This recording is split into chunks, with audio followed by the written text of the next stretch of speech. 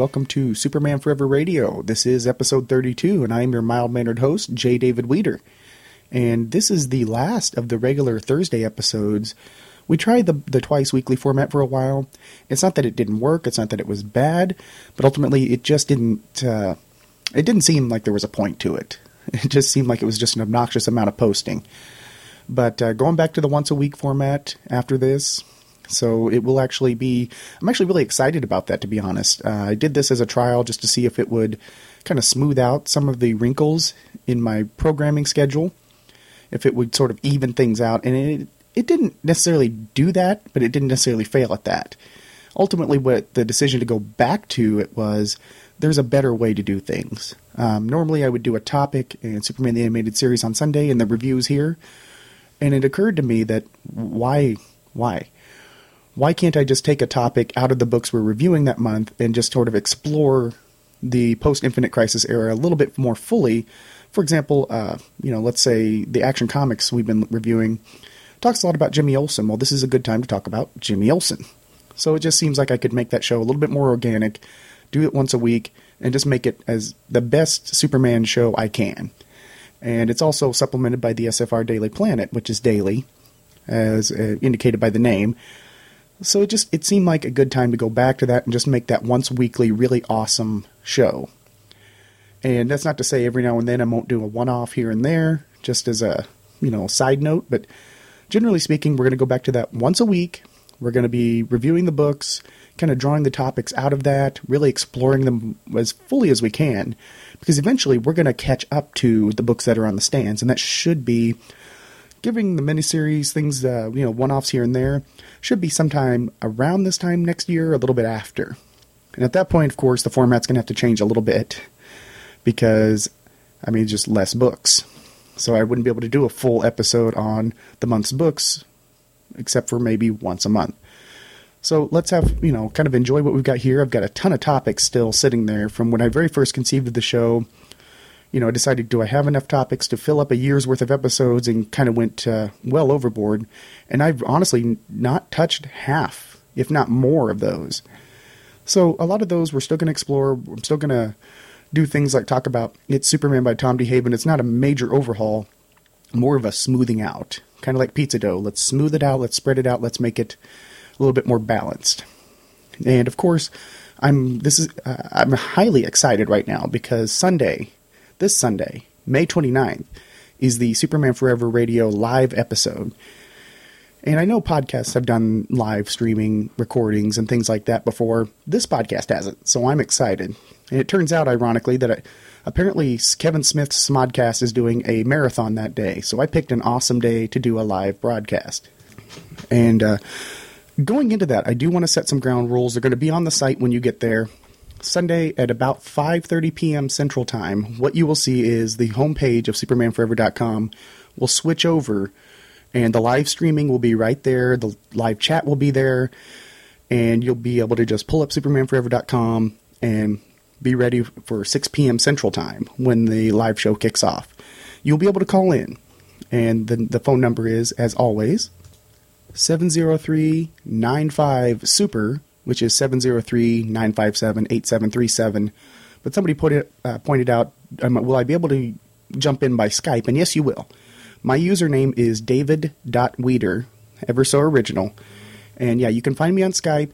The only thing I ask is if you're going to chime in on Skype, let me know ahead of time. That way, if I'm on a call on this side of the equation, we're not getting bombarded. So just add me as david.weeder. And about the time you're ready to call in, give me a quick text. Let me know. That way, what you're not going to be seeing is me frantically looking around, figuring out how to switch. But it should go smoothly. And so Skype, and you can also call in the 703-95-SUPER. And, of course, you can tweet me, and there will be a live chat right there on the page. So I'm really excited. I do ask that you hold all calls, Skype or otherwise, until the phone lines are open. That way, I'm going to have some things to get out of the way up front, and then we got sort of a bit of an organization. And of course, no profanity, no vulgarness. We're here to have a good time and talk about Superman. So let's keep it clean. This is a family show. And I don't know if I mentioned this before. I'm pretty certain I haven't, but the live episode is going to be brought to you by a sponsor. TheRustedChain.com has been excellent, and they're sponsoring the episode. And if you don't know TheRustedChain.com, it's actually the blog and jewelry design of a mompreneur. I can't even say the word. Mompreneur? Mompreneur. Well, by a Kansas mom who makes wonderful jewelry, has a blog about being a mom in Kansas, and really gets annoyed when I refer to the entire state of Kansas as Smallville. But she is fantastic. Her name is Becky. I highly recommend her necklaces and her foil stamped jewelry, specifically a sterling silver keychain she made for the show that is, as I mentioned, sterling silver. It has the words Truth, Justice, Forever stamped right on it. And right now, as of this episode, if you purchase that for $19 at therustedchain.com, you are actually going to be contributing to the Joplin, Missouri tornado recovery because she is donating 20% of all proceeds. So with Father's Day coming up, and I know the ladies like to get gifts, be sure and check out therustedchain.com, and we'll talk a little bit more about that Sunday. But for now, let's move on with the episode. I mean, the live episode is coming up. So what I've done this week is, if you look at the month of October, the cover dates, there are 5, count them 5 books. And what I do is I try to even out with 4 books an episode. It seems to be an even number. It seems to work. So with 5 books, what I'm going to do this week is actually just do 1 book leading up to the live episode.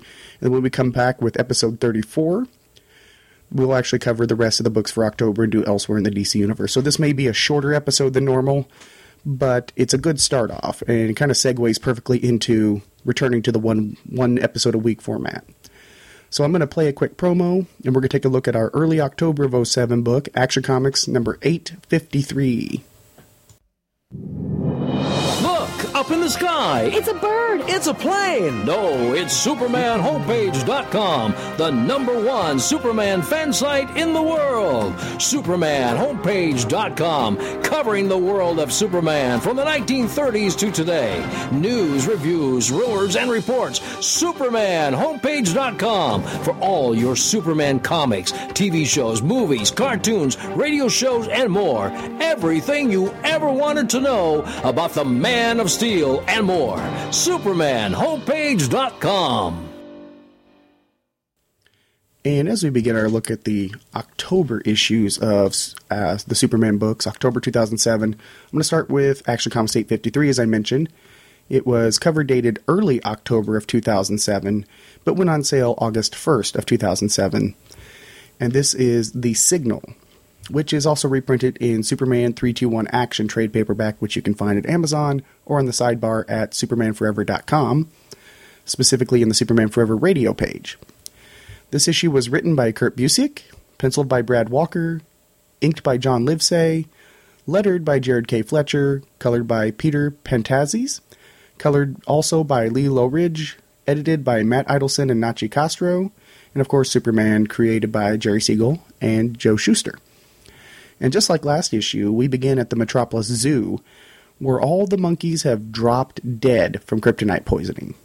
The zookeeper asks who could have done this thing, and the scene switches to Stryker's Island, where the shape-shifting kryptonite monkey from last issue shows up at the window of the Kryptonite Man, who is being held in a dampening device. And Kryptonite Man says, "I could totally siphon your power if you could get closer," which the monkey conveniently does by shape-shifting through the bars. Meanwhile, Jimmy's been using his newfound powers to fight crime, and he just nabbed his first supervillain, and the Metropolis crowd, who knows him as Mr. Action, adores this new hero. The girls are swooning, the guys are in awe. Jimmy, however, has questions as to, where did the powers come from? Why did they spontaneously start? And how does he know that Robin is Tim Drake and Wonder Woman is Diana Prince? And why is it that every time he thinks of Superman, he pictures Clark Kent? So Jimmy, with all these questions in his head, smelling like Chinese food because he doesn't really know where to stash his clothes when changing into his superhero gear, goes back to his home in Bakerline, where he tries to ask a girl named Gina out on a date. And she's not so much into it because A, he smells like Chinese food, and B, he's being upstaged by a guy with a puppy. You can have all the powers and abilities in the world you want, but you're not going to beat the puppy. I'm sorry. That's just the way it is. So Jimmy goes into his apartment all dejected. And the next day at the Daily Planet, Perry's giving Jimmy and Clark another assignment together, apparently having proven himself at last issue. But Clark has to run out on this assignment when he sees the television report that the Kryptonite Man has escaped from strikers, no doubt with the help of the monkey. And Jimmy wonders, that's odd, that's convenient. You never noticed that before, Olsen? Anyway, over at the Ryder Tech facility on the Avenue of Tomorrow, Kryptonite Man is raiding the place for scientific equipment and irritating the scientists very lightly to secure him. He mentions that he can actually siphon that back out. You may feel ill for a little while, but you're going to be cool. You're going to be fine. Following the robbery, Jimmy stumbles across one of the scientists who is just kind of ambling about in the street. And the scientist fills him in that the Kryptonite Man has gotten away with some equipment. So Jimmy gets right on the case as Mr. Action. The Kryptonite Man is actually right now going online to the internet. If you don't know what the internet is, it's a super deluxe version of the internet. And it was created by Darkseid. It's apocalyptic, it's deluxe. You actually interface almost in a 3D world. So Kryptonite Man's on a chat room, I kid you not, a chat room, with Dr. Cyber, the Calculator, Tobias Whale, and the Atomic Skull. And what he wants is he wants just lab equipment to continue his research. And he's not above, I mean, considering he's on the lam, he's not above asking criminals to help him. And in return, they'll get first crack at whatever he invents. And the criminals are kind of liking this. I mean, they see the potential there, but Jimmy bursts into the room where he's cyber chatting, and a fight ensues. And Jimmy takes a full-on blast of kryptonite right after smacking the monkey away. But this blast doesn't affect him because A, he's human, and B, he's protected by turtle power. No, you heard that right, turtle power. He develops a shell. Obviously, it's a reference to Turtle Boy. But a fight ensues from there between Jimmy and Kryptonite Man with a little tit for tat, but the Kryptonite Man actually ends up overpowering him, unmasking him, saying he doesn't recognize Jimmy, and then locks Jimmy away into basically a supply closet, which is ironic. And Jimmy realizes, okay, I'm out of my league, it's time to signal Superman, but his signal watch is broken. Luckily, the irony comes into play in the fact that Kryptonite Man locked Jimmy in a room filled with electronics equipment. How convenient. Meanwhile, over at Metro County Hospital, doctors are treating that scientist who Jimmy found earlier for light kryptonite exposure, saying he is going to be fine. We don't understand how it's so controlled. Superman happens to be flying by and overhears, taps on the window and says, "Where did you find this man? What's going on?" And then he learns the scientist was wandering the Avenue of Tomorrow, so he streaks off and crashes in on the Kryptonite Man. And Superman's actually holding his own against an enemy made of kryptonite, thanks to a spray-on polymer created by Phineas Potter. Unfortunately, as the Kryptonite Man points out, Phineas Potter didn't take the melting point of the plastic into account when making it, which allows the Kryptonite Man to strip it right away. And of course, this leaves Superman vulnerable to the kryptonite rays, and basically he gets overpowered. Jimmy, however, has had some success in recreating a signal device, which draws the attention of, another Kryptonian you might recognize, who comes crashing through the wall. And now, after all this time, in the post-Infinite Crisis era, we finally get the return of a character who is so important to the Superman mythology, who is a great character in their own right, and they're just standing there ready to take on the Kryptonite Man. Ladies and gentlemen, it is the return of Krypto, the super dog. And that's where the issue wraps up, which really kind of gets me psyched about continuing the rest of the story when we come back with episode 34. And I love Krypto. I've said it a couple episodes ago. So how psyched am I? I am very psyched. Because this marks the first official appearance of Krypto since the end of Infinite Crisis in early 2006.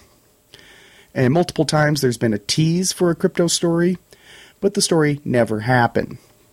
And once again, beyond the return of Krypto, that last couple of pages really psyched me up. The rest of the issue, it's another straightforward Superman Universe adventure.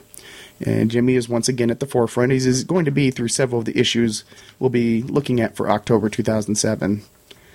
But the Mr. Action gimmick, while it hasn't gotten tired yet, it easily can. And probably will by the time we get done with these issues. But luckily, the Dial H for Hero rotating powers aspect does manage to keep it fresh. Even if it's a bit annoying. And we do get confirmation that the shape-shifting monkey is indeed the same monkey from the lab incident from Up, Up, and Away, which did create the Kryptonite Man. So generally, I like that consistency there, because if you go back to that issue, the explosion happens, Abernathy starts tearing up the streets, you see the bodies of the other scientists who were in the room, but there's no mention of the monkey. So it was kind of that dropped ball that's kind of come back full circle. So right there, you gotta be psyched. That's good storytelling. Generally speaking, I enjoyed this issue. I enjoyed reading it. I was entertained by it. But as soon as I closed the book, I forgot about it. It was Beyond Crypto showing up. It was persona non grata. Which is, it kind of makes me think of the recent villains on the new season of Doctor Who, where as soon as you look away, you forget them. I'd forgotten this issue existed. I reread it ahead of time, put it away, forgot it again. So when I pulled it out to finally do the review, hey, okay, now I remember it because I'm looking at it. And I know in one way it's exactly what a comic book should be. In terms of, just a here and there baseline, I was entertained a bit. I ended up looking forward to the next issue. And then basically I was done. It was a very simple reading experience. But I do like to think a little bit more when reading. I'm good with an occasional one-off, but I like to think. I like to have a little bit of substance to what I'm reading. And this was just a bunch of setups for various fights. So it was okay. The art is acceptable. Just like it was last issue, Superman still looks goony as all get out. Which is kind of repaired by the fact that he doesn't really appear much in this issue. As I mentioned, it's more in the round face and hooked chin. He doesn't look stoic. He doesn't look heroic. He just looks odd, like he's wearing some sort of Jay Leno mask. And I get that Superman's going to have a prominent chin, but a lantern jaw is not what I'm looking for in the Man of Steel. You're looking for this character for hope, to save the day, and this is going to be an odd reference. If anybody remembers, back in the 90s, there was a battery commercial that had these people in huge latex outfits that covered them head to toe. So they looked like some sort of walking animation. That's what this Superman makes me think of. But it didn't detract so much for this issue because he wasn't in it. Which is not really a good solution to some weak art. But I guess to sum it up, my overall sentiment is, it wasn't bad, but it didn't overwhelm me in the negative. It didn't overwhelm me in the positive. I read it. I was not overjoyed to read it, but I was entertained. I kept my attention. So I'm not overwhelmed. I'm simply whelmed for those Total Justice. Wow, let's go back to the 90s toy line. Let's put some Fractal Tech gear on. I don't remember if anybody remembers this toy line. Total Justice actually came out in the 90s, and it was the first line to really... It had the modern age Kyle Rayner. It had an actual Wally West figure. It was mainly a Batman line, because I think Kenner owned that license, so a lot of the characters got shoehorned in by way of that. And they also did own the license to Superman, as far as I know, because they did the Superman Man of Steel figures. But basically, instead of just doing straightforward figures, they did these really awkwardly posed, overly muscled caricatures of the characters. And on top of that, they all came with what was known as Fractal Tech gear. This technology that helped them fight crime for some reason, as if their powers weren't good enough. A Green Lantern ring's the most powerful construct in the universe. Sorry. But these figures were terrible, and I don't know why I made a callback. What I meant to reference was the Young Justice cartoon. And I am simply whelmed by this issue. And that was the reference I was trying to make before going back to the 90s in the time machine. But yes, I basically I give this issue a quarter bin rating. It really could have been better. It feels like Busiek in this, he's trying to do a callback to the Bronze Age, a little bit Silver Agey, but with a modern flair. And we've seen writers do that with varying degrees of success. Some of them have been phenomenal. All-Star Superman comes to mind. But we've also seen it done in great failure. Here, it doesn't drop the ball. It does still tell a story. It's still cohesive. It just doesn't do anything. So I'm going to give this issue a rating of quarter bin. If you find it, great. And if you're a completionist, of course, you may already have it as we speak. But if you're out looking for random issues and you want to be entertained, this one wouldn't be at the top of the list, but it certainly wouldn't be at the bottom. So I'm going to play a quick promo and come back, and then we'll wrap this episode up.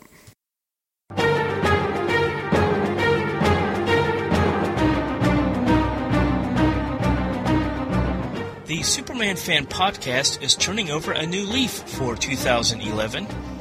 With the growth of Superman podcasts in 2010 covering the Golden Age of Superman, the Bronze Age Superman, the post-crisis Superman, as well as current Superman stories, I noticed that there was not a podcast which covered the Silver Age of Superman stories.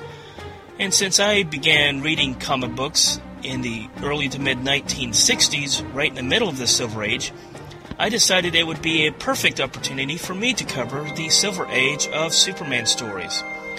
One week I will cover the Superman family of titles, Superman's pal Jimmy Olsen, World's Finest Comics, and eventually Superman's girlfriend Lois Lane.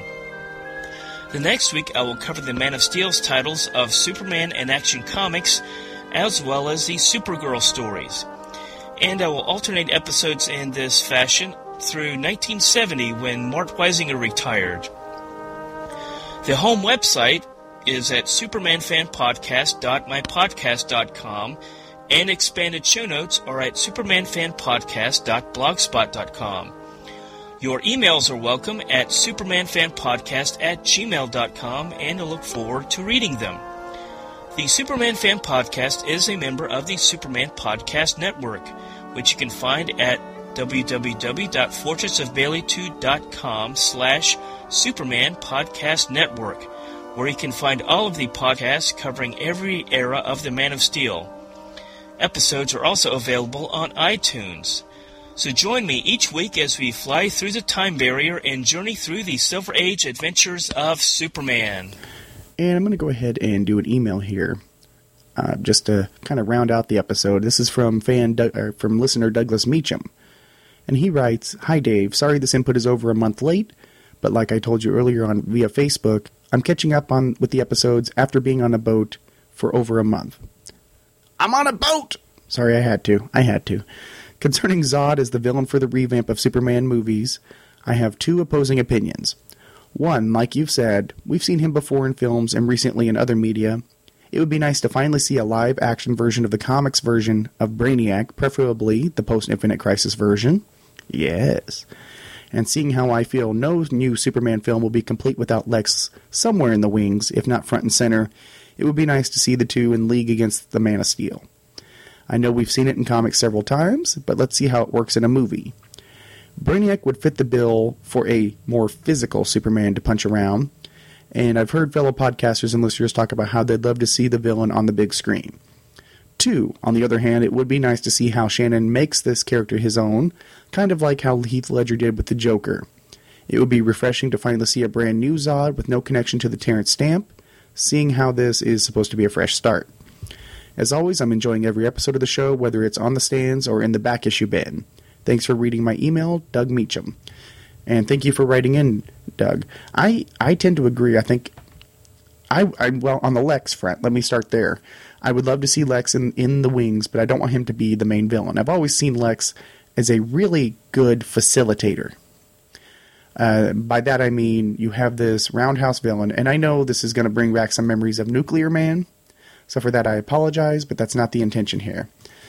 But sort of helping the big bad, much like Superman 2, where he helped Zod, and just kind of being a real pain in his own right, but never being the upfront villain, because Superman's a not completely physical character, but he's a very physical character, to use that word.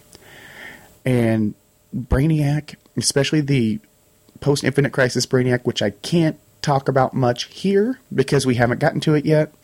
Suffice it to say, it supplies the physical, it supplies a character challenge. I totally agree with you. I want to see Lex in there, but I don't disrespect Michael Shannon as an actor by any means.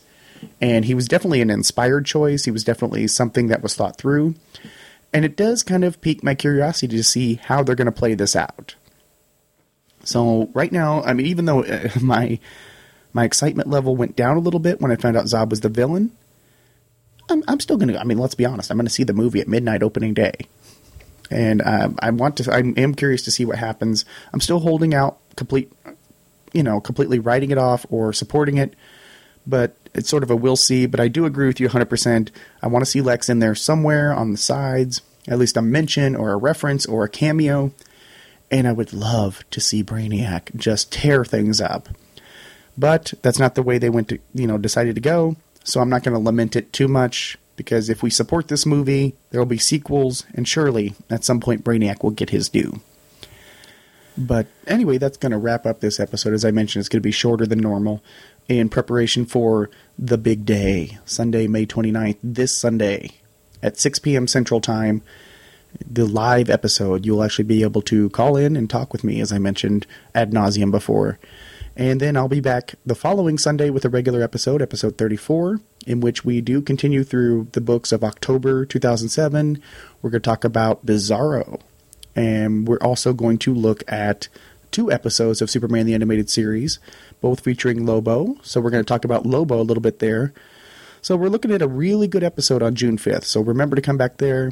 And I want to thank you for supporting the show, not just in general, but also, doing the twice a week format. It was fantastic while it lasted. And I'm not saying I have ideas for the future where I might do a midweek episode for a limited time, maybe covering specific storylines or something along that nature. But as far as the regular Superman Forever Radio, I'm psyched to get back to the once a week episode and make that episode the best it can be. And don't forget the SFR Daily Planet, which will kind of have a nice, refreshing breathing room once this midweek episode is out. It is Monday through Friday. Well, Monday through Wednesday and then Friday. Right at supermanforever.com. You can click on the link or go directly to it at the shortcut sfr.supermanforever.com. And that's bringing you all the news from the world of Superman. And I appreciate you guys downloading this. I appreciate the emails. And look forward to Sunday. Remember, 6 p.m. Central Time, Superman Forever Radio, episode 33, live, right at supermanforever.com. This has been Superman Forever Radio, a production of supermanforever.com. As always, you can find the show and leave a review on iTunes, or visit supermanforever.com. And of course, the show is a proud member of the Superman Podcast Network, where you can find other great Superman podcasts covering all eras of the Man of Steel at supermanpodcastnetwork.com. Drop the show an email at mail@supermanforever.com, or follow the show on Twitter. The username is @Superman4Ever. Superman Forever. And you can become a fan of the show on Facebook. Simply search for supermanforever.com and press the like button. Leave a voicemail at the call-in line, which is 703-95-SUPER.